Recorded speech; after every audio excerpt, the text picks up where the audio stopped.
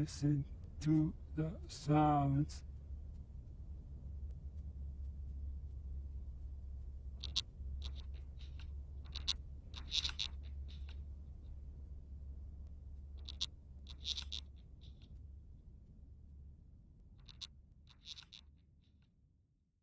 Chopping wood inside.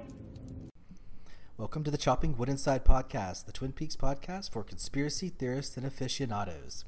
I'm your host, Murphy. Tom, you still out there? I'm still here, my friend. Yes. Brother Ben, I'm here, but I am very sad because of the news. Dude, our hearts hang very, very low today for the passing of our friend Harry Dean Stanton, who's been an idol of ours our entire life, and I thought he was going to always be here. So it's real shocking. It's very sad to see him go. Yeah, I actually thought he Carl would. Rod, St. Carl, and White Lodge. And for me, Travis Henderson from Paris, Texas, which yes, was so good. Also, Dread Dawn, avenge me! That's the first time I ever saw him, dude. I saw that in the theater as a kid, and then seeing Repo Man as well. Really, that's my first memory of him. Yeah. For me, it was Alien. Alien, and it was. I think I had seen him in Escape from New York, and he was great, Pretty in Pink, man. He was great, yeah. And I saw him in Escape from New York and Christine, but it wasn't until I saw Paris, Texas, and Repo Man when I was about 14. And Faces of Stone, he would be on the Mount Rushmore of great actors in my lifetime. Dude, how do we never go to Dantana's? All the years I've lived here, we've driven by there a million times. I've never gone. That's one of my biggest regrets is never going in to see if I could say hello to Harry Dean. Yeah, he was just he was great. Not only for Lynch's work. I mean, he was in the first thing he did with Lynch was The Cowboy and the Frenchman, which was this like 20-minute short film. And then I saw that. Mm-hmm. Yeah, and then he was in Wild at Heart, and he was good in Wild at Heart. His death scene, fuck me, Reggie, look. That look on his face, that death look, boy, he is so good. Yeah, Is he in Apocalypse Now as well? No, he was in Francis Coppola's One from the Heart, though. One from the Heart, underrated movie, man. It's on Hulu, right? That's a great movie. That's a crazy movie. It's insane, but it's really good. It's rocks this perm. Yes, Raul Julia's in it. Terry Garr, really good movie. He plays the authority. Yeah.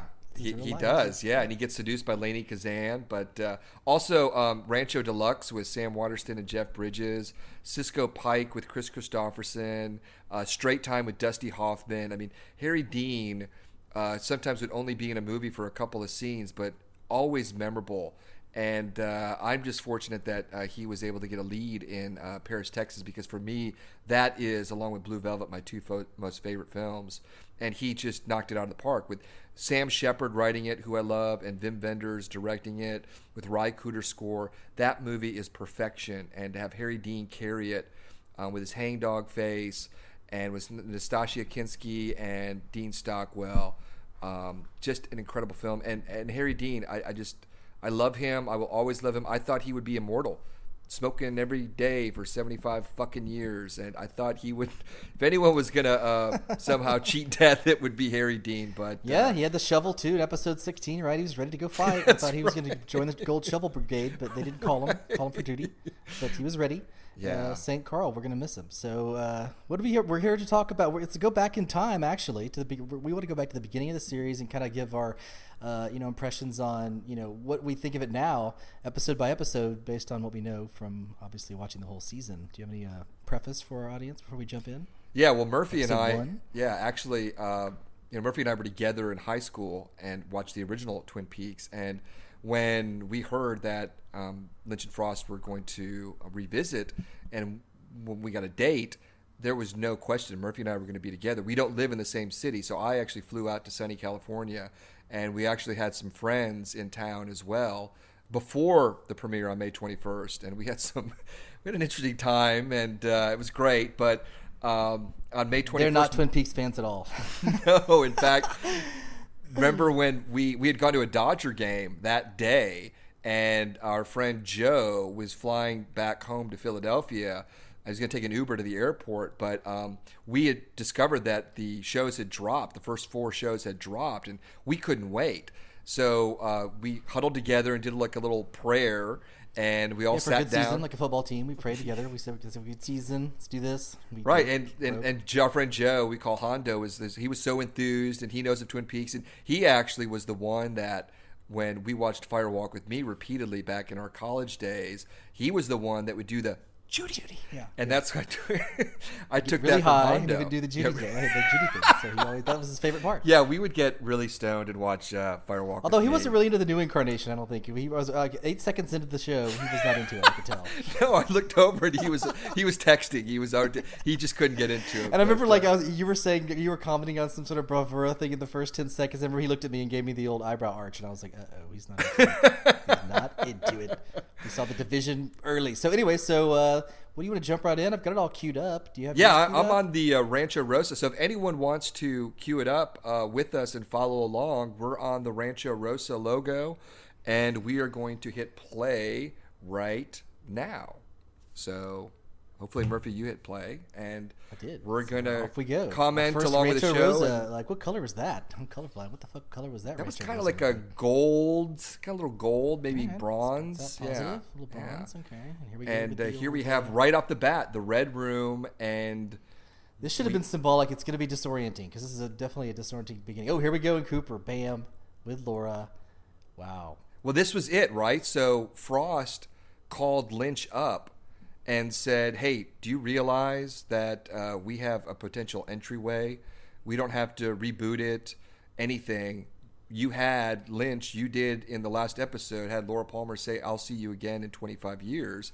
And that's when Lynch said, "Really? I did?" Like he did. Do you remember that? He did the Holy Jumpin' George. Yeah. Holy Jumpin' George. Yeah. That was it, huh? That was it. They felt that with television progressing to the point where it's now considered the golden age, that they wanted to contribute and have something to say. And instead, like I said, of having to reboot it, they could just continue the story. And Lynch and Frost conceived, obviously, a whole new narrative. But we started off right there with that great scene in the lodge 25 years ago. And Lynch actually he changed the editing when Laura does that little snap. Yeah, he held on her. Snap. Yeah. And it cuts right to him immediately. It's right almost like he's under her spell or something in this incarnation.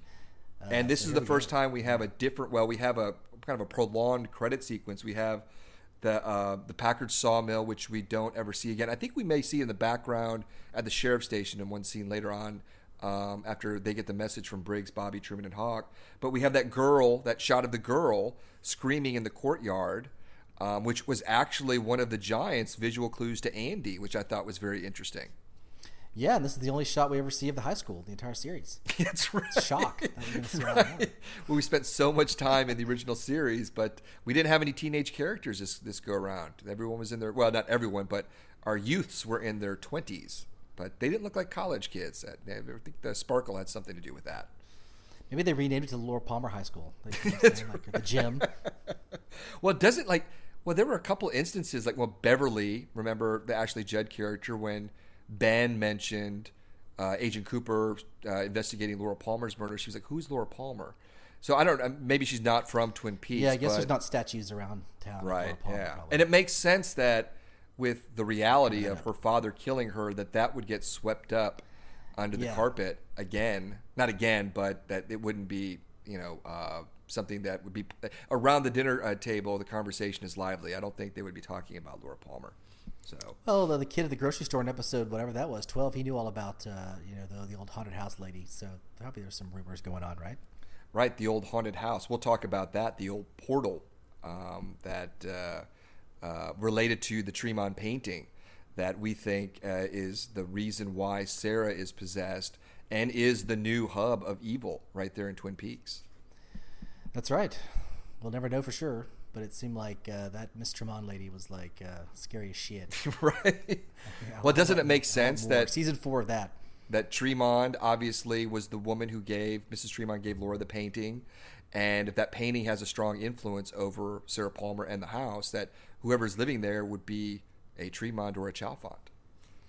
Yep, here we are with the first scene, which I still think could be the last scene in the continuous Mobius strip that is this season, with the giant talking to Agent Cooper. There he is, our agent.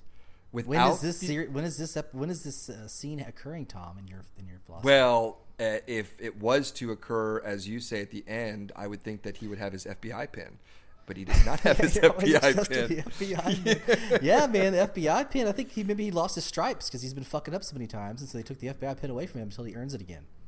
Well, just watching it again, the giant is very stern, has a stern look on his face, or maybe of disappointment, concern that maybe Cooper is responsible for it being in our house now. Yeah, I think so. And then he goes like, remember 4:30, but he goes like, remember Richard and Linda.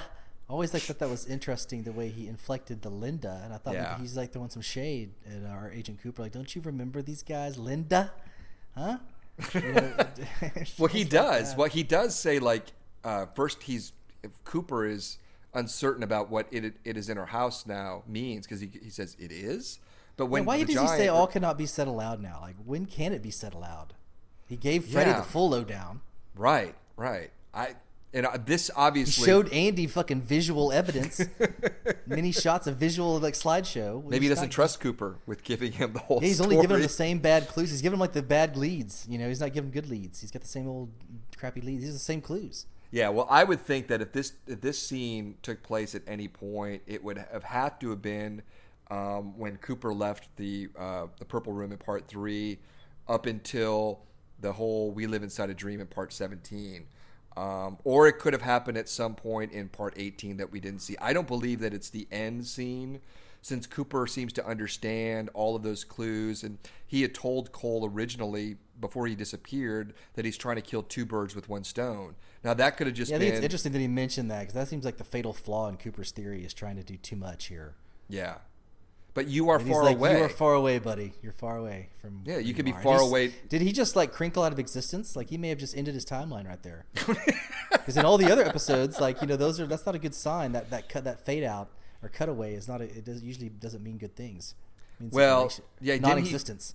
Non-existent, just as the evolution of the arm said, or the doppelganger of the evolution of the arm. So we're now in Twin Peaks, our first real scene, and it's Dr. Jacoby. And this is when I got the old original. I was like, what's happening? It's going to be 6 minutes of this. Yeah, I didn't understand the slow pace that we were in for. I was very antsy, I think, at the scene. Well, yeah, but isn't Lynch basically, like you said, you were telling me before, teaching us how to experience this show, that this was going to be a new iteration of Twin Peaks, not only 25 years later with new characters, a new story, but a new aesthetic. The lack of familiarity, not only with locations, but with music and feelings. This is a completely different beast, and we get it right off the bat. Not only do we start off with the fireman and Agent Cooper, but we start off in Twin Peaks with Jacoby, who was more of our fringe players in the original series, receiving a mysterious package. As we know now, it has relevance to his rant, his show that he puts on. Are those the wholesale shovels he's buying? That's what he's getting there? Yeah, he's buying the shovels, and Lynch is keeping. How much he gets them for? Like 4 cents, sells them for $40 or whatever. I think a shovel would be more than 4 cents, though. Maybe like $4. Yeah. But Lynch has this shot right here of like the camera's at a distance between these two trees, and it's not stable. It's moving ever so subtly to give you some kind of like hypnotic, dreamlike quality. And like I said, this is Lynch setting us up for this new version of Twin Peaks, which took Murphy and I a while to kind of get into. I think we both really, really, really didn't get into the first time until Part 3. Yeah, I mean, maybe like in retrospect, like these shots here, like the trees, the evil in the trees watching Jacoby. Yeah, that's good. Yeah, yeah, because of what Gersten and Steven and Jerry out there. Yeah, but it was never really alluded to. Like in the original series, Harry talked about there's this presence, this darkness in the woods. It's been there for as long as anyone, Well, but it was alluded to in about 400 like transition shots of the woods. They were very scary. Hey, what about this transition shot of New York City? This shot of New York City. Holy shit. That's what I'm saying. How did he do this? I don't know what he did to make these shots look so striking, because we've seen a million overheads of downtown Manhattan, and this just it's hypnotic, and I love the way they fade in on that crazy-ass building. It's props to the location scout who found that building, which is a real bizarre, like NSA headquarters, and they do all kinds of mysterious shit in there in real life. Yeah, and there really is no windows, so I love this transition up. Right, and then going from the box. actual eye of the glass box and, Yes. and kind of like zooming out a little bit, and you get the perspective. And we don't know. We've never been outside of Twin Peaks except for James. I was like, when has Lynch ever been in New York? You know what I'm saying? When has this work taken us to New York? Well, I don't think he's ever had any. Yeah. Has he ever been in New York before? In any of his films? Yeah. No. Any of his work ever? Yeah. Well, I mean, I'm sure he's photographed. He likes, but not like in film, like Inland Empire. No, I've never seen in New York. No. And that's what's really very compelling, disoriented for mysterious. Twin Peaks. Here's the show, and we get one scene in Twin Peaks, and now we're in New York City in this mysterious room with a character that we're not familiar with, and this glass box. And this guy, Sam, is the watcher. He's got these cameras set up, and we don't know. It's this setup. But all 25 years later, we want to know how's Annie and where Cooper is and what our townsfolk are doing. And Lynch and Frost, they're not concerned with that right now. They're building a new narrative. And even so, this glass box, this New York City location, really is only in the first 2 episodes. We get one minor visual reference to it, I think in part 10, with Tammy bringing a photograph showing Mr. C outside of it. But yeah, so really, who created this glass box? I think last podcast you thought maybe Cole had gone rogue and been doing some Blue Rose case where this was a part of that.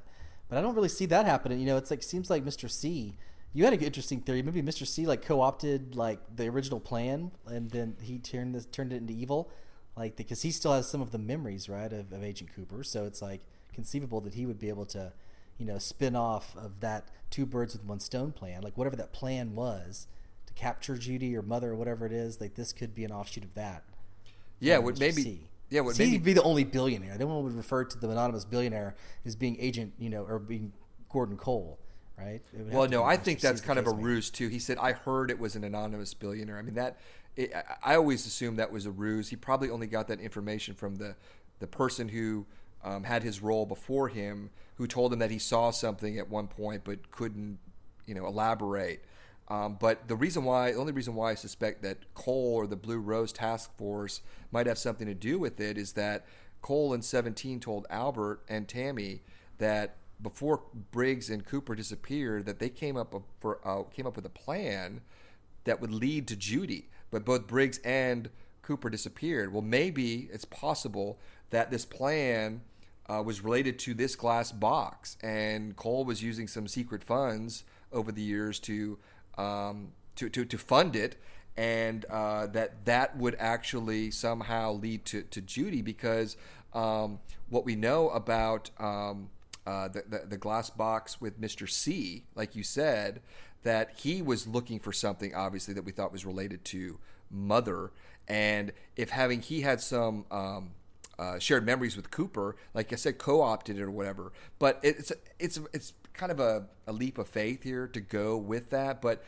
we don't really know. We don't know what the relevance is. Well, someone had to create it, so. Well, yeah, for a purpose. But yeah, another reason. Sticking with Gordon Cole. Well, for now. But that Tammy had that photograph, right? Or she brought, when we were introduced to her, she had information on the Penthouse murders, which we know were Sam and Tracy. So why would they be on to that particular case? I don't think it was assigned a Blue Rose. It could be because... Well, I mean, we saw Matthew Lillard's head get eaten off in a similar way. What if there was some flag in the FBI? If anybody's head shows up eaten off like this, alert us, because that's going to be one of ours.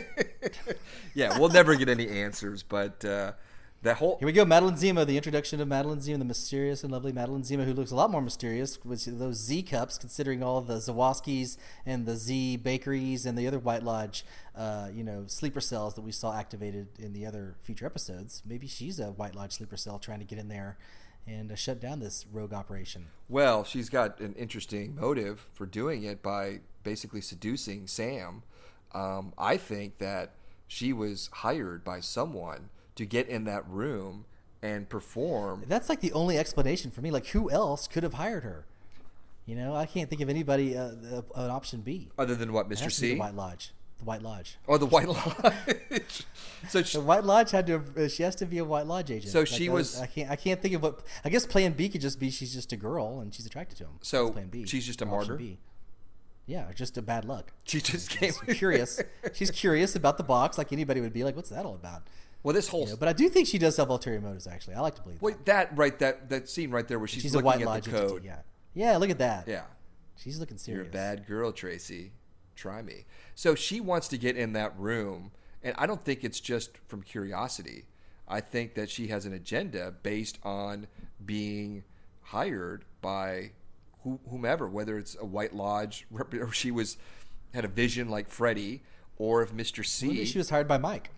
Well, that's true. Yeah, it's possible. Well, I mean, we'll never know. But for me, I speculate since what they saw was the experiment, what we think is the experiment in that box, which appeared when they started having sex, that it was forced or it was summoned or attracted to that aspect of our... Yeah, like Bob. Yeah, like Bob, right? Bob. Yeah. Mm-hmm. But I just don't know why Cooper showed up in that same location. Was it a trap? And was it to be devoured by the experiment and just the timing was off? Because remember that shutter that happened? It's almost like It's almost like a man-made portal or a receiver, not a complete portal, but it's like it's a man-made version of it, trying to replicate some capturing of like an entryway. It's like a little stop on the when we see later when Cooper's careening through space on the astral plane. It's like that. It's just a stop. You could stop on the highway and here's one, and it doesn't last long. I don't think the technology is enough to where you can actually capture this thing like in Ghostbusters, but you can keep it around for a while, for a few shots, a few flashes of milliseconds that they're capturing on video. So they're still early on in their development, I think, at this box. That experiment is one big Twinkie, my friend. We are in the Great Northern, and we see Ben Horne and Beverly, played by Ashley Judd. And the first thing I noticed was Ben is back to smoking cigars, which I really liked. He doesn't need celery or carrots at this point, I think. Back to the cigar. Has some pleasures in his life. It looks like he's reformed a lot of other things, so he's not got rid of Jack's probably. So and he makes a reference to Mrs. Houseman and her New York friends who keep their spa open. So I was making a connection to the previous scene, the New York, the glass box, and of course that was red herring number one. We thought that there would be a connection, but there were, how many red herrings did we have in this entire season? More than 500? Well, we were doing over under, but 500 or less before the starting bet. And there's Jerry. I'll take the over. Oh, yes. There's our friend Jerry. He looks like a little knight with the squire giving him a little milady bow. He looks pretty fucked up here before he even starts. His eyes, he's not quite there. But I love his character. I love what they did with him. I love his art. Yeah, I do too. So what do you think it was with, obviously Ben has this internal struggle with his urges for power and sex, and Jerry, PCT. Yeah. What for him, he obviously had because him and Ben were, they were simpatico in their dealings and their desires, and somehow Jerry took an alternate path, which led to this new business venture, and instead of being a foodie, well, he's still, I guess, kind of a foodie, but he's now a druggie. He's a foodie, yeah. So he's the same, yeah. He just went the way of the pot dealer, and Ben's old school drinking the scotch, probably has smoking. Yeah, no more double scotches on the rocks. Yeah, so they're just different worlds, but they still, I think they're more alike than they. But just Jerry's, he's into going off in the woods now. He's a complete hippie. Yeah, Ben doesn't get this. Yeah, he skipped the whole hippie generation. Yeah, he was in dance school or something. The Jets. So this is really, this I guess is our second scene in Twin Peaks, but here we are again, no music. The camera is at a distance. We don't really get any close-ups. There's not a lot of camera movement. This is Lynch telling us. Did you say Lynch and Frost both smoke marijuana? Did I say that, or do I think that? No, I'm just wondering. The scene here, I would think somebody wrote this who looks pretty familiar with the weed scene. Well, is that Frost? I mean, if I had to guess, if one of them did it, it would be Frost. I don't think Lynch does any drugs, but that would be a guess on my part. Yeah, but probably a Frost creation. Yeah. Oh, here we go. Here's the mysterious insurance agent that everyone talks so much about. Red herring number 2.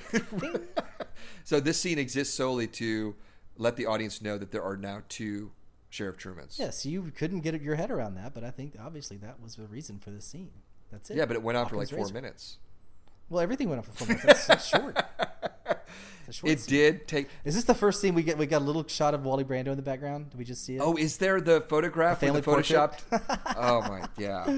That's such a good shot. That was and Lucy is still Lucy. It's great to see her, but she really hasn't changed. But in fact, in 25 years, don't you say there's been kind of a dumbing down of her character? Oh well, in the end though, she had. Well, no, I was going to get to that. I was going to say that she did. Would say that. But for people lose a little bit of their spark as they get older, so she hasn't had a lot of mental stimulation hang out with Andy. Well, I thought that maybe they watch Jeopardy or something like that. But she's got a Sudoku, keep her brain nimble. I thought maybe she was suffering from some kind of mental illness. I mean, she just couldn't get the idea of cell phones. That just seems so bizarre. But here we go. She had to kill a man to get it. She did. This is the introduction of. The scene you love so much. I love this because right off the bat, you were standing up and and I was like. Well, it sounded good. It was like the Bob Mobile coming out. I was like, all right, hello, Bob.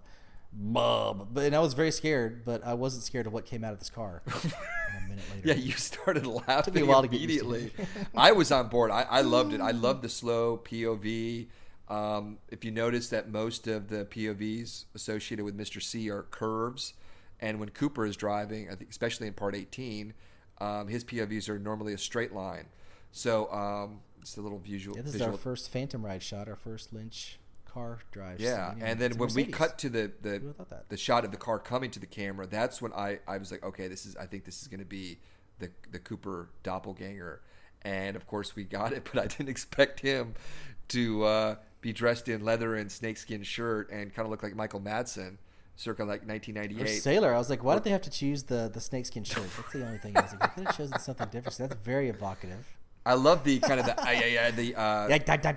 song when they hit that. I was like, yeah, it was good. I was like, I got to get used to this. I was like, can Kyle pull this shit? I've been watching him on Portlandia, yucking it up for years, So I haven't seen this side of him ever, and I don't think anybody had really. And so it took me a while to get used to it, but now I can appreciate it because he just went so great. Yeah, he was fantastic, and he disarms the sentry, and then here we have Otis. Drinking his moonshine. Yeah, your favorite character. I love Otis, and he's the one who utters Mr. C. I think he's the only one who calls him Mr. C.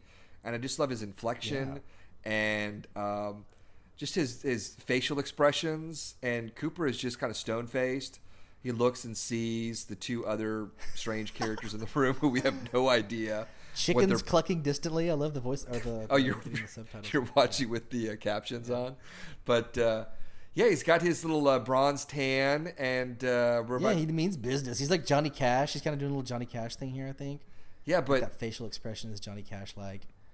But we now know that here comes the guy creeping up. He should be taking care of him, but he's not worried. No, he's not worried. He's got it covered. He doesn't need it. He just lifts an arm, and that's it. He's just well, we know from his arm wrestling, from his starting position, he's imbued with strength, supernatural strength, but. Beulah's going to show up here, who I thought was a fascinating character. She had the classic line, "World of truck drivers," which kind of made sense now after we saw that Sarah Palmer truck you and that guy. Yeah. Like that's the truck driver. Yeah. I get it. And I always thought in that back room, what was going on in that back room? Like as Mr. C says, "You got Ray and Daria somewhere back there, Beulah," and she goes, "Oh, I'll go get him for you." And it didn't look like a kind of a big house on the outside. And why would they be back there? What are they doing? Why does Mr. Yeah, what are they doing? Do they live there? They're watching television, on the phones, fixing their hair.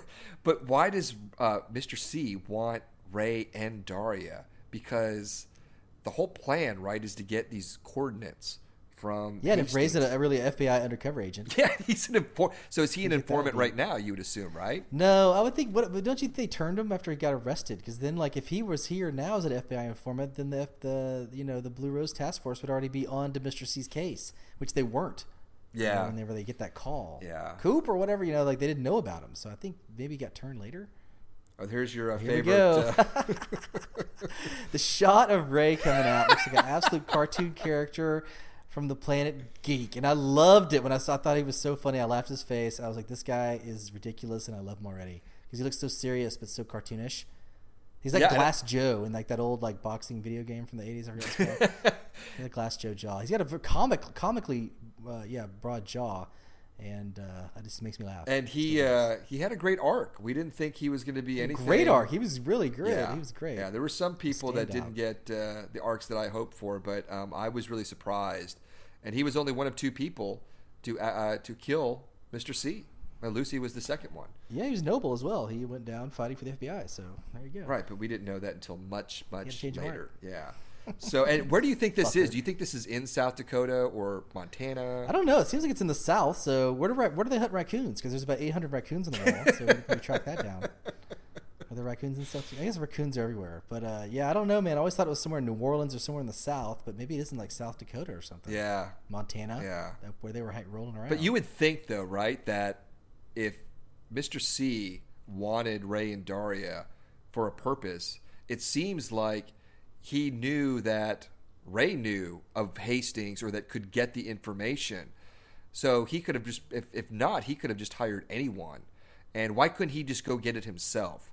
That's what is still so murky for me. Well, yeah, who hooked him up with him anyway? Yeah. Like, how would he know? Right. Like who helps him? Right. So we don't know that. And obviously they're getting a message from someone claiming to be Jeffries to actually knock off Mr. C. We'll get to that a little bit later. But that whole subplot, along with several other subplots, still very, very murky. But I love it. I love it so. I love the whole world of Twin Peaks. We're back in New York now, and here Sam is checking his little memory cards, putting them away in safekeeping. Don't you think? I mean, can you imagine all the people watching this? There was such hype.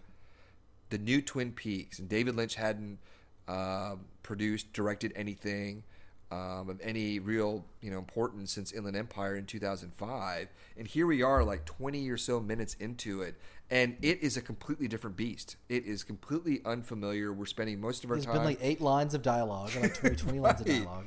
And 20 minutes. I always thought, because when I was reading the first set of articles, when it was announced, Frost hit the circuit, and he spoke to just about anyone who would listen about what their intentions were without being too revealing.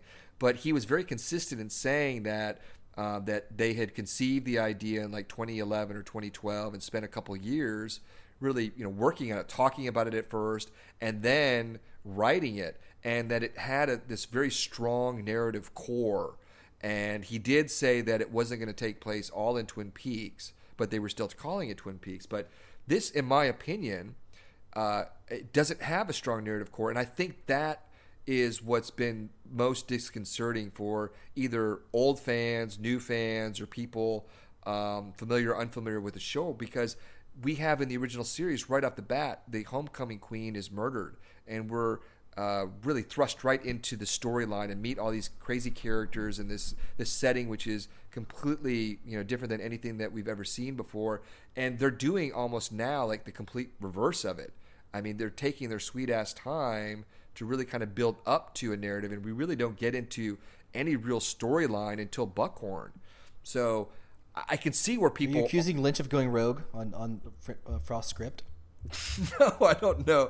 I'm not saying that, but it's very... You've alluded to that in past conversations. You can go ahead and say it if you think so. That's fine. I think you're probably right. I think because it seemed like they were building up to something, and what you need to do is just immediately think of the script as a 9-episode script, the one they originally wrote. Right, and think of the narrative structure and the tightness that Frost could have written into that thing, and that maybe it did exist. But then they built it out, and then Lynch started playing with things, and then at the end, he just kind of like it looked like at episode 16, things were coming together. Things are really coming together in Vegas. Things are really coming together, and everything. And then they just kind of dropped it, and they, in 18, they went different. They decided not to answer the stuff, but it was leading up. Like all these mystery. We were wanting to see how it tied in, and it looked like it was all going to be this masterful execution, but then maybe Lynch just went creative and had some different ideas at the end, and that's why Frost's his statement is not necessarily accurate anymore after he got lynched. Well, I think that he was on board throughout. I love getting lynched. I'm glad we got lynched. I'm very thankful for what we got 18 hours, but I love part 18. I'm still fascinated by it, and I think we got a proper ending in part 17, but I didn't think they wanted to, in my opinion, they wanted to wrap it up in this nice little package that I think that they had more stories to tell, and we got that. Well, think of this. What if it just ended at 17? Would you think it wrapped up? Yeah, by saving Laura and and they couldn't get her, and then that's it. Like, boo, that would I think everybody would be like, okay, mission accomplished. It's just the 18 that fucked everyone's head up. But I'm glad that they did fuck everyone's head up. Yeah, because I wonder if that 18. I mean, how could that 18 have been in there in the original script? I don't think it was. I think it ended on 17, right? Don't you think? No, I mean it. I from what I've read recently, I think it was Sabrina Sutherland, the executive producer, said that Frost and Lynch had written the script, but then Frost went off to write the secret history of Twin Peaks, but Lynch kept writing, and he would send the information when he was writing to Frost. And I believe really that this was more of a Lynch like production. I think that he collaborated with Frost, but this is, I would say, like 75 to 85% David Lynch. And I'm sure Frost handled a lot of the heavy lifting with the dialogue and with the scene construction, but if Lynch wanted to do something, I think Lynch did it. He just always is very intuitive and just went with it, and I think Frost allowed him to do it and trusted him. So maybe that was part of the plan with Part 18, that Frost was like, okay, let's give like a kind of a one ending in Part 17, and hey, let's give him something else to think about for how many years for Part 18, because that's certainly how it appears. Yeah, right. He says this for next possible season 4 as well. So I think if we had gotten answers, we probably would have been like, answers? I don't want answers. We wouldn't want them then. Well, yeah, people would, It's too final. So here we are back to the scene. Okay, here the two lovers are sitting on the sofa, which I think should be a little bigger if they were really wanting to have some sex on this couch to conjure up the mother. But, what are your thoughts on this? Well, she seems to have like a plan. She's just looking over at him, the way that her legs are positioned, her body language, and he says, do you want to make out, for a little bit? He just seems to be straight out of like, Lumberton and Blue Velvet. And I think she really is the instigator here. I don't think, obviously, they know what is going to transpire, but I have always been under the impression that she was hired to do exactly what she is doing. And I love that soft rumbling sound effect they just did. What did the closed captioning say when that did? Said soft rumbling. And I was like, that's the one. When I heard that soft rumbling, I got chills the first time I saw it. I was like, this is awesome. Because I loved the scene. I didn't care. It was like, I was like, this is Kubrickian. I felt it was like a Kubrick-like scene, but I was into it. And this is starting to really freak me out because it just felt scary. And it felt something is coming out of that box, and something does. Right in like 8 seconds. Well, yeah. As soon as they start, which is weird though. I thought, they're making out normally, and then they start. She like gets up and tears her clothes off, which is very. I think it does kind of lead to your theory that she's trying to set him up here. Well, yeah, because the glass box actually not the natural progression. Yeah. Yeah, it doesn't. Or maybe there was only a few minutes though, and she needed to disrobe really quick. Well, because the security guard might be back. That's a possibility as well. Well, I think he was for expediency. He was called away by some mysterious force. I still think the anonymous billionaire phrase is a ruse. Sam said he heard that from the person that preceded him. If you were Gordon Cole, though, would you trust this thing with that security guard? He didn't look very professional. I wouldn't have trusted this if it was him. But used to all these military guys. I wouldn't hire that guy, that rent-a-cop. Well, you do notice that the shit doesn't start going down until they actually start having sex, and she is the one who actually initiates it. Like you said, she pulls away because he says, do you want to make out for a little bit? I'm sure he's thinking about having sex, but they do for a little bit, and then she just pulls away from him, rises and disrobes, and then when she's pretty much naked, he's like, oh, okay, game on. But it's when she climbs on top of him is when the glass box goes dark, and that's when the experiment, who we assume to be the experiment, appears in the glass box, when they're actually in flagrante delicto. Any clue reference I can toss in there, I'm going to. But I think it's like Bob. Like you said, Bob, he preys on the pleasures, as the one-armed man says. And I think maybe if this is the experiment, who Bob came from, it would make sense that it would also appear. And we know that his predecessor saw something. It could have very well have been the same thing. But as to what the motive is still cloudy. I love how the glass box turns black first. It just goes completely black. Soft whooshing, very soft whooshing. Here we go.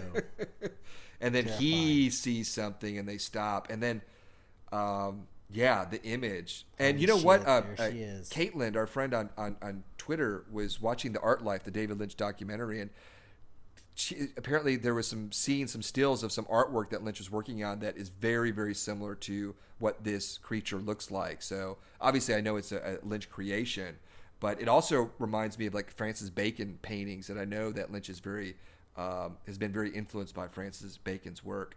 But this was terrifying. The mouth in the middle of the face. The mouth is really what's terrifying. It's just like the no eyes, kind of. It's just that's really a freakish. And then we get the close up here. Yeah, and the body. It seemed. I thought it was male at first, but then it looked like it had female breasts, but kind of sexless because I don't think there's any sex organs. But yeah, when it. Here it comes. Oh shit. Yeah, when it's banging. I would be out that door. Why did they run? What happened? Well, they're just used to watching television. They just think that's going to happen. Was. Oh, here it is, the jabberjaw, the intense otherworldly whooshing. That scene is very scary. Oh, God, this is one of the most incredible death scenes. It's just their bodies being just torn apart by this experiment, just eating them, ripping their flesh apart and the blood. But you're not able to see all of it because of the surrounding darkness, and then the slow fade out.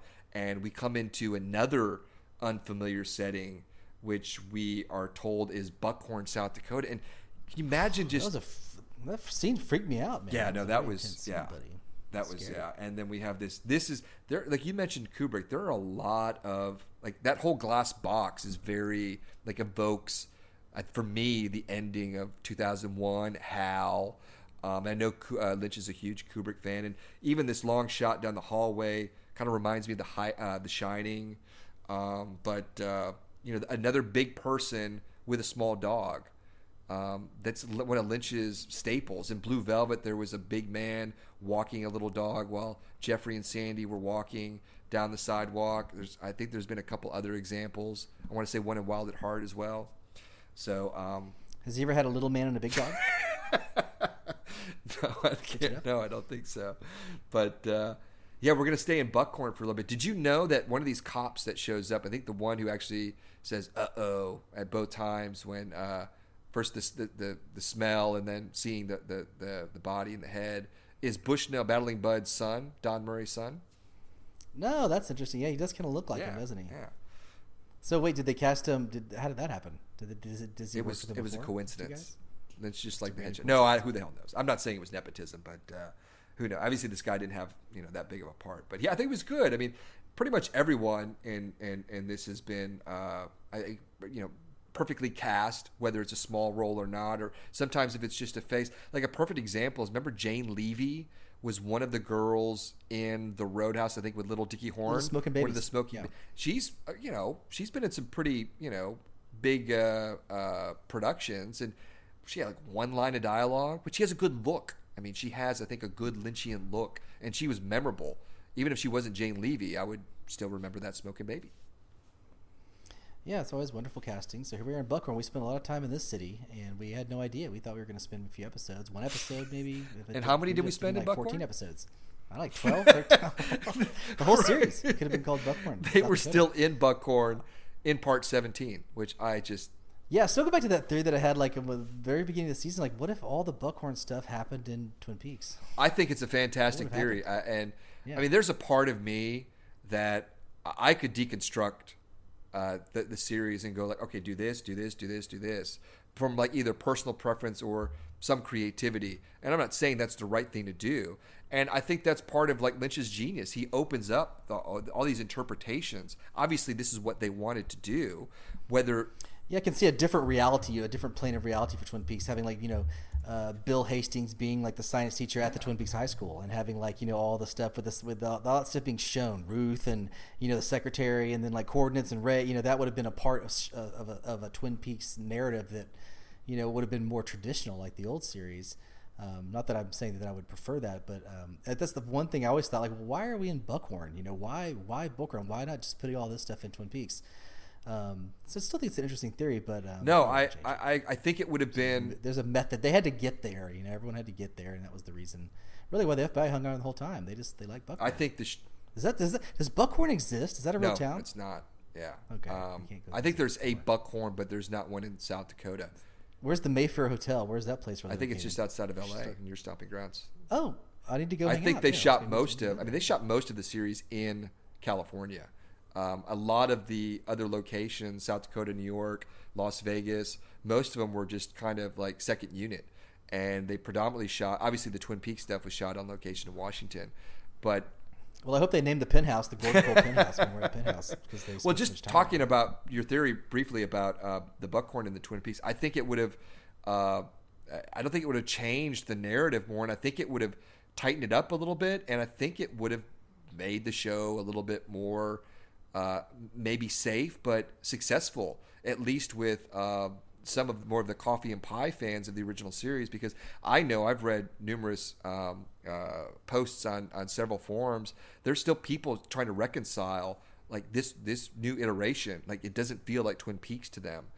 Very, very, very good reason, I think, is because it isn't the same Twin Peaks that we know and love. And I think it was a conscious choice. And that ultimately, I think, down the line is going to really help the legacy of this new iteration, is because it is its own beast. You're going to go back, you're going to still have the original series, and that is one storyline, one kind of feeling, mood. Obviously, it's got different emotions and everything, but this is something completely different. It's going to live on independently, even though it's tied together.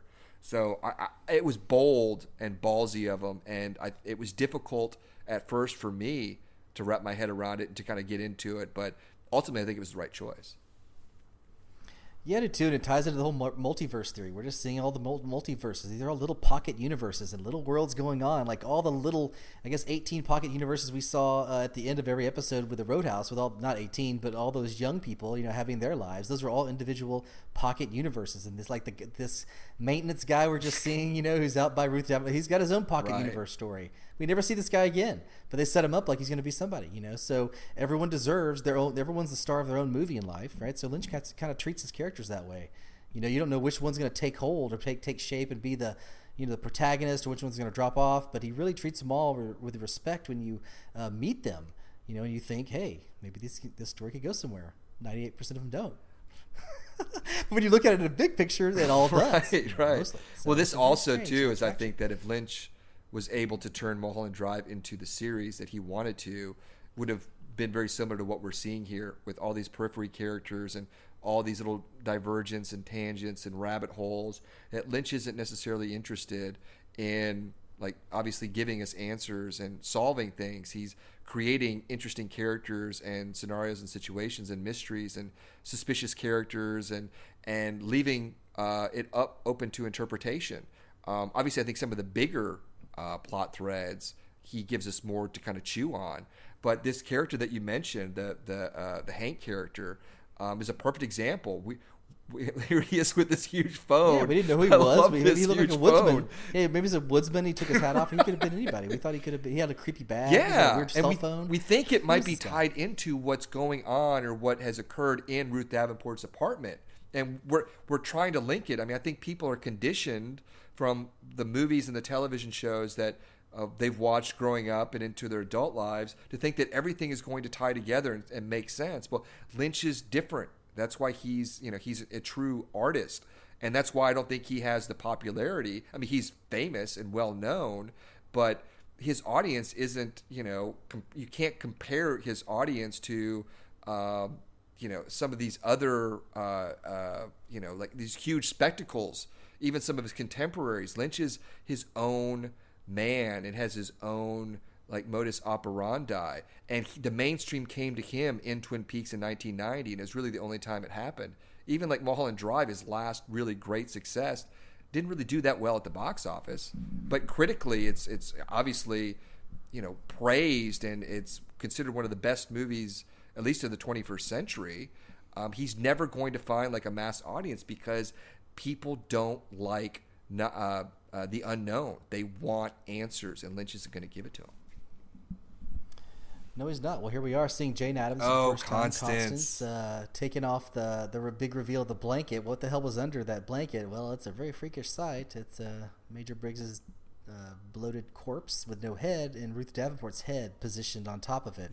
And a very horrifying shot. It's actually Lynch's wife's head cast. It doesn't look anything like her when she's in the Roadhouse later. So that's and just knowing that's Briggs now, he's got a very hairy belly. Her suit, yeah. But he didn't have his wedding ring on. I would assume that. Oh yeah, he has Dougie's wedding ring inside of him, but he didn't have his wedding ring on. I'm assuming that Even though he was the gold ring mysteries, we just will never going to know. Like, how the hell did Dougie's wedding ring get into outside his stomach, and where is his wedding ring? right. And here's the log lady. Did you know? Did you read that she shot these scenes 4 days before she actually died? Yeah, that's really intense, man. She put it all on the screen, and I mean, this is like a life story. This is really happening to her. This is like maybe it was some sort. Maybe it was therapeutic or something for her to be a part of this, since she was transitioning and doing exactly what she's doing on the screen. You know, what a way to go out. Well, I hope she's obviously been with Lynch since the very beginning with Eraserhead, and when he announced the project, his message to her was don't play in the street. And she obviously became ill, and there was the delay in actually producing. There was that snag with the budget, and I always assumed that Lynch took a second unit, got his DP Peter Deming, and because Catherine Coulson didn't shoot any scenes with anyone else, and they shot this before production because she obviously died like a week or two in production. But apparently that's not the case. They were actually in production. They planned her scenes to happen, pretty soon when they started, and she came very close to not being in the series, and maybe knowing that she was going to be a part of this, that this was going to be her swan song, that she was able to obviously power through and perform, and to actually, she was dying of cancer, I believe, and 4 days before she passed, she had a few scenes. She was in, I think, maybe 4 or 5 scenes. So really, I'm just so thankful. Yeah, like a day's work, a lot of work there probably. Yeah. That was the effort, man. She probably cut down her lifespan by significantly putting her efforts into this. It's just so sad. Gold, her log is turning gold, and now she has moved on. She's up there in the sky with Harry Dean. Yeah, Miguel Ferrer, David Bowie. What a great role. Yeah, a lot of them. And well, now here we are. Constance is doing one of the worst, one of our bad CGI searches. And they match with Matthew Lillard. Oh, we laughed when we saw that. That was we laughed our ass off. All I could think about was Scream and SLC Punk, because and Scooby Doo. I guess I didn't see Scooby Doo, but I knew he was Shaggy, and it was like, oh, so Lillard. I knew he was on the cast list, but I had no idea, obviously, who he was going to play. But he was fantastic right off the bat. Hey, buddy, how you doing? Yeah, I was like, he's perfect. Yeah, I thought he was great. I was like, I'm going to like him as, putting him in jail and having him be the Leland role. Right. I was like, this is perfect. Well, we're now finally getting some narrative here, a story. We have a body that's been discovered. We have a suspect. Yeah, it's a mystery now. We have a mystery, but it's still okay. I get it.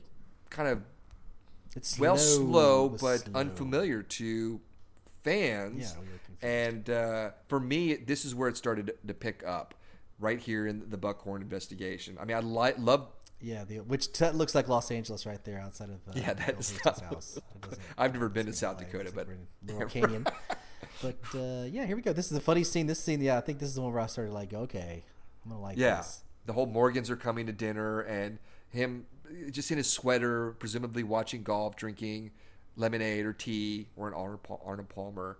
It's still very mysterious, like Ruth's role in this whole thing, or Phyllis's role, like that Mr. C was in cahoots with her, and that the woodsman wanted to know her name. Yeah, what's with that? When they attacked the zone, like, and she got swizzled when she got shot, through the head or through the eye. It kind of did that weird Lynchian. So I was like, is she a doppel or a tulpa? Is she a tulpa? I don't think so, because several other people had that same swizzle, as you say. Remember, he goes like, your behavior for your human behavior is good. You follow human nature perfectly. I think that's what he said. Sounds like it's something he would say to a tulpa, right? So do you think Mr. C spent the bulk of his 25 years creating like an army of tulpas? Tulpas? Yeah. Well, but don't you think that he would need... Once you pop, you can't stop. Okay. You got to need multiple This tulpas. is what I was always thinking about. When we saw the Dougie tulpa being created in part 18, the one-armed man had that gold bead, like his soul, and then put Cooper's hair on it and touched it and said electricity, and that created the tulpa. So how did Mr. C create the Diane tulpa? Did he kill her? Obviously, I don't.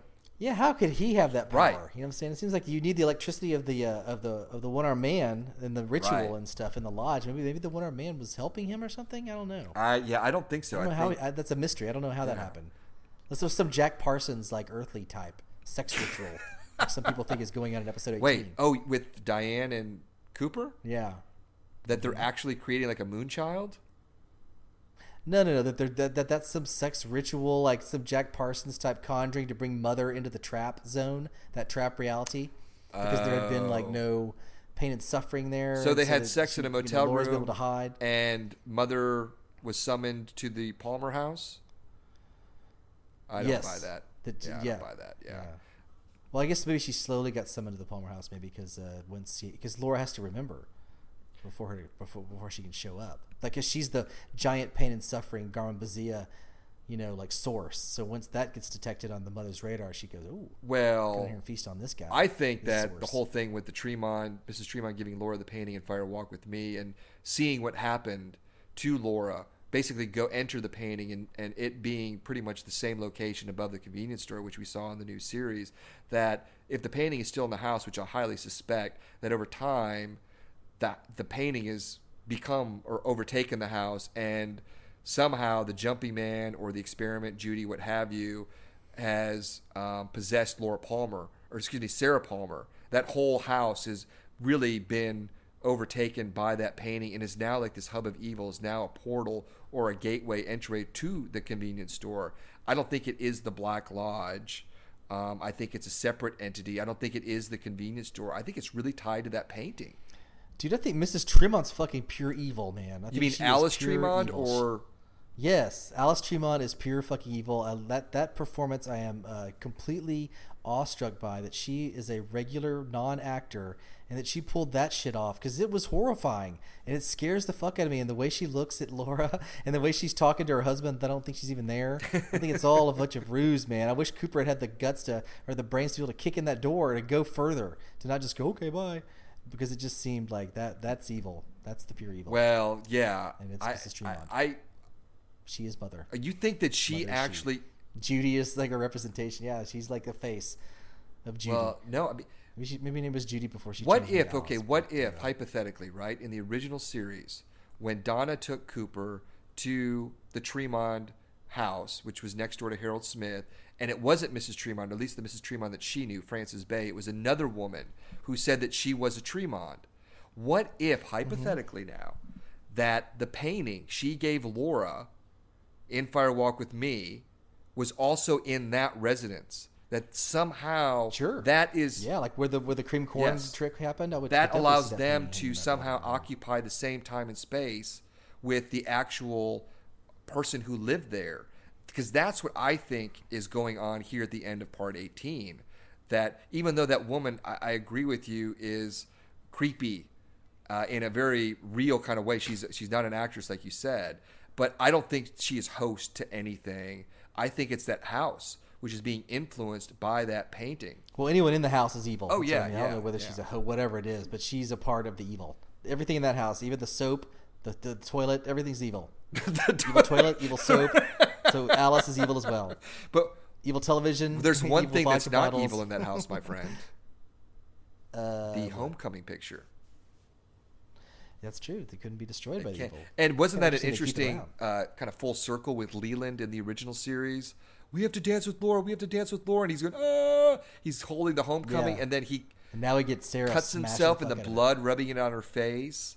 And did you know that was such a terrifying scene, that one with Sarah smashing that Laura? God, that was good. And the wails and the screeching. It was one of my favorite scenes. Every one of her scenes was great, like just unsettling. Even well, if you overlay 17 and 18 like all these people are doing, then like Sarah starts freaking out right at the very end when they walk off. Yeah, when I watched that sync up, really it only seemed relevant cool like the last 10 or so minutes. Like there was a couple of moments, but Sabrina Sutherland, the executive producer, kind of poo-pooed that in her. That doesn't mean that it wasn't done. It just shows the mastery of Lynch and Frost and the symmetry, and like it's a fucking piece of art. It's like a Da Vinci. You know what I'm saying? It's like geometry. It's sacred geometry as well as art, and just like the scene with the Charlene Yee doing in the electrical fork with Cooper watching Sunset Boulevard, syncing that up. Right. And so I think there's all kinds of cool shit going on. But I did like seeing that. I didn't watch the whole overlay, but I really liked that experiment. I watched it. This Well, here we're back with Bill Hastings. I love his him. just He's getting mannerisms and facial expressions. Like, we had pizza. Yeah, no. And Pizza? he's just, no, I don't. How long does it usually take you to drive home? Now he's like, what? He's like, uh-oh. He's like, oh, yeah, because he'd forgotten. I think he doesn't know. Well, right? Now it's coming back? I think that... Or does he lie the whole time? He knows, obviously, that what happened. He went to the zone. Yeah, I think you remember all that shit. But he still doesn't know, I think, certain aspects of what did happen. Because he said he awoke in his house after the shit went down in the zone. And I believe that he really believes that. And when he told Phyllis... Yeah, I do too. I believe that's what happened. I believe he woke up and didn't know what the hell happened. Right. He's like, what the fuck And it all kind of fits into this we live inside a dream. Do you think he woke up actually and he was in Ruth's bed and he looks and there's Ruth's head and Major Briggs' body? He's like, no! And then he ran the hell out of there? Trying to clean things up? Excuse me. Those aren't pillows? No, I don't actually. It's Major Briggs. No, I'm just kidding. That's funny, yeah. I love this interrogation. I love because we got... Well, you would think that, okay, they both were in the zone, right? She gets killed, but he's there. You would think if they get dropped out by the woodsman, like Ruth Davenport got dropped out of the zone when Cole went in, that they would be dropped off in the same place. Yeah, you would think. And who put the body part, or the Briggs body and Ruth Davenport's head placed very, neatly in Ruth Davenport's apartment in her bed? Was it like city number 1? Yeah, he was like really into like set decoration or something. He wanted to make it perfect to make a serial killer. Like he wanted to like replicate a really, like detailed serial killer, like in Seven or something. So maybe I just think that maybe it just happened naturally. This dropped out of the sky. Like you remember how Andy gets sucked into that chair in the White Lodge, like kind of perfectly in reverse. It's like perfect, So it's like the reverse perfect. It just dropped him down on a reverse perfect woodsman drop after they popped his head off. After Major Briggs went floating up and said, "Cooper, Cooper." Yeah, but how did they know her address? The body stayed. Now you're getting through the weeds, my friend. All right, here we go. So what's the deal? Right now you're going to have to come with me now, Bill. You're not going anywhere. Yeah, you could see him starting right now. It's starting to kind of... Oh, God. Kind of like, become very real to him, like how much shit he's in. It's very Kafkaesque, isn't it? It is, yeah. That's... Yeah, and Kafka obviously is huge in Lynch's world. He actually has a painting of Kafka, or a portrait of Kafka on his wall in the Cole's office. But yeah, Lynch said if he ever got to do, or if Kafka ever wanted to do a crime picture, that he's on board. He said that? Lynch said that? Kafka. Yeah, he said if there's any writer in the world, any artist, he's my brother. He does. He wanted to do the metamorphosis, but he just didn't have the money for the effects to how he wanted to do it back in the 80s. Well, this is like the metamorphosis, isn't it? Yeah. We got the bug. I think Sabrina Sutherland called it a frog moth. Yeah, frog moth. I like that too. Yeah, and I think with Hastings, he knows obviously what happened in the zone, but he's still confused about certain aspects of it. So I think a part of him is like, why am I here? But another part is like, yes, I know why I'm here. It's this conflict, and we're seeing that, and he's giving such a very real, natural performance. It goes a little bit over the top, but for me, it makes total sense within the construct of the story, and I just love. Well, yeah, and just like the Cooper, I mean, just like Gordon and everybody couldn't remember what happened after they had their encounter with the zone. Like their memories are foggy. Like Diane, Miguel, Jeffries Albert and Cole were a little foggy on Jeffries back in 1989. Remember when Cole said, "Who do you think this is?" There, I'm starting to remember that. You would think that might be like a natural woodsman mechanism or a lodge mechanism, because you don't really want to remember that shit anyway, But give you a little Men in Black memory for certain things. Yeah, but Lynch isn't going to give you that. He's going to but it does make sense. Here's Phyllis again, giving the keys, and they're going to search the trunk. Tulpa Phyllis. I don't think it's a tulpa. I don't think she looks. She does look like a tulpa. I never trusted her. Yeah, I looked at her and said I would not. Well, I just loved her. We're going to talk about it here in a little bit with part 2. That scene with Lillard Hastings in the jail cell when they're just eye to eye, basically accusing the other. And I would love to know how Mr. C happened upon her. Was it when he got her name from Hastings, or has he known her for a while? I mean, you could do a whole thing. I wish Mark Frost would do like the Mr. C story, or the stories from the 25 years. Just do a series. Yeah, the Mr. C Chronicles. Yeah, the Chronicles. Thank you. Yeah. Years. So what's with this? Okay, they're looking in the Volvo in the trunk of Bill Hastings' car, and what are we going to see? The dog leg? No, it's like a piece of flesh, right? Piece of flesh? What does that even mean? Doesn't Mackley go How does wolf? that tie in? So I always assumed it so was what is like a that? dog ear or part of a paw. And you, How did he get back there? Is it Cooper, Mr. C, dropping the dog legs and ears and things around? yeah. That's what he I did, mean, I right? think you could connect it Dog leg, to machine gun, cocaine. to the dog leg, obviously, but who's connected to Warden Murphy.